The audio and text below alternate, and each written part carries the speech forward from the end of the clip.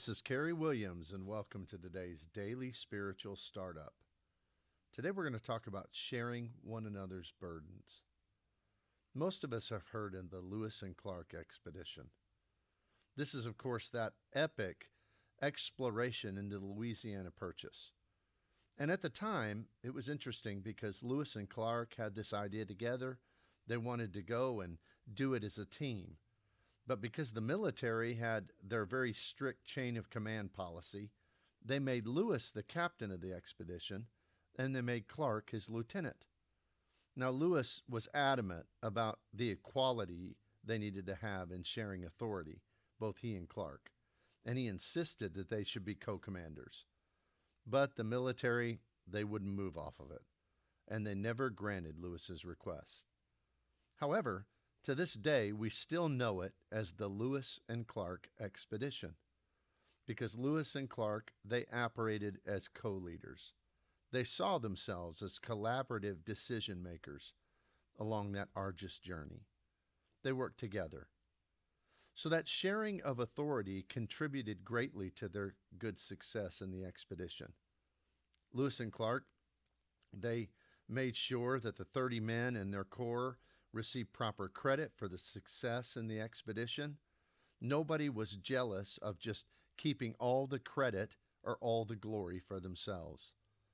You know, there's an interesting story. When you look in the book of Numbers, there's a moment that Joshua, who is one of the greatest leaders in all of Scripture, he learned so vividly from the example of Moses, who mentored him. And indeed, Joshua was strong and courageous and led God's people into the conquest of the promised land. He learned a great deal from Moses. But there's a moment that Joshua, he's somewhat jealous, I guess we might say, of some of the others claiming to be prophets and sharing in that prophetic role. And Moses pretty much counters his objection and says, basically, I wish that all of God's people were trying to step up and be prophets. In fact, the exact words he says in Numbers 11:29 are, would that all the Lord's people were prophets, and that the Lord would put his spirit on them. You know, when it comes to spiritual things, when it comes to the church of today, we need to have that same spirit of collaboration. We need to work with one another. The sharing of gifts and responsibilities, authority, and success with others doesn't weaken an individual leader, but it strengthens us all and builds up the body of Christ. You know, it can be tempting when you're a leader just to kind of take everything on yourself. And it's not always for reasons of jealousy or just wanting to get the credit. Sometimes it's because we just know that as a leader, perhaps we have more experience or more skills in that area, and we just think that we can do the job better. So sometimes it's for quality control reasons. But it's important to remember that others can't grow. Others can't strengthen in their ability and their skills and allow their spiritual gifts to blossom if they aren't given opportunities.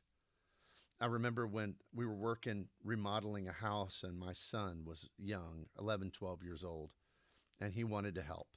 He wanted to swing the hammer and drive nails. He wanted to use the nail gun. He even wanted to use the saws. I didn't let him use that except under strict supervision. And at first, it was a little difficult for me because some of the things he did, frankly, I had to go back behind him and kind of redo them because he didn't have the skills yet.